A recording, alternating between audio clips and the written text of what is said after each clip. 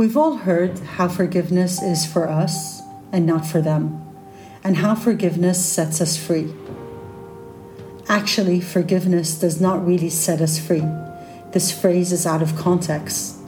A lot depends on the circumstances where we're at in life, how badly we've been affected by what was said or done, and how we have managed to rise in spite of the hurt and disappointment that may have broken us because of the situation or the person we are trying to forgive. I don't always believe in forgiveness. Those who know me know that I can be very kind, but also I can hold a space for being cruel.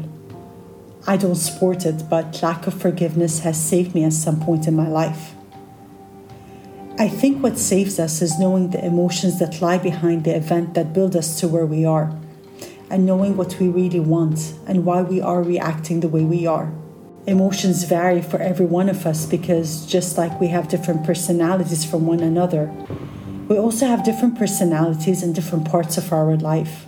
At work, we have a personality that is different than when we are with our family or in our social life, intimate life, and so on. A few years ago, I was asked to visit someone who I hadn't seen in 23 years. He was in a coma and they asked me to come and say my goodbyes. This is someone who wronged me and the damage till today is surreal. I went and caught in the moment I truly believed that I forgave him.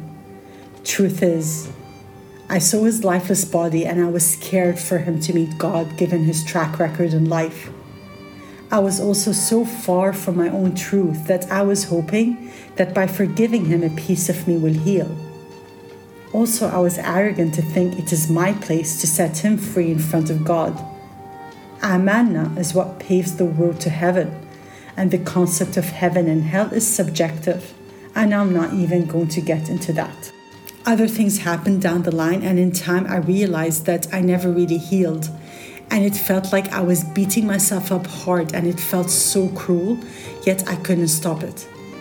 Until I sat with my feelings and I opened the can of worms I was avoiding. I never truly forgave him. But I was going against my own will, and this is what actually was feeling very heavy. I think it's because we are taught to do what is right and how it reflects on our parents. But we are not taught by them to listen to what feels right for us because our parents never understood the concept of what feels right for them doesn't need to feel right for us, and that it is completely okay to feel differently. Some parents may have done things differently, but I believe the majority did not. Not because they're bad, they just did not know better. It's okay not to forgive. By allowing myself to feel what I am feeling, I was able to let go of what has happened and be more peaceful about the situation. I can't say that I have chosen not to forgive as a way to heal in other situations. Relax. But sometimes we come across a situation in our life where we really want to move on, but forcing ourselves to feel forgiveness is resistance to what is, and it creates a clash between who we are and who we want ourselves to be. But I do feel lighter by listening to my body and allowing my emotions to surface and just be. I learned to breathe through them instead of to try to push them down with a distraction that can come in a form of overeating or shopping or doing something else that avoids me sitting with them. How does sitting with our emotions and letting them surface feel like? Well, it could be different for everyone, but to me, it's feeling the feeling, breathing through it even if it's hard, and just sitting with it without distraction. It goes from a high intense feeling to eventually a less intense feeling and then almost non-existent. When you allow your feelings to surface, to just be, that's where the healing is. That is the work that incredible psychologists and mentors talk about.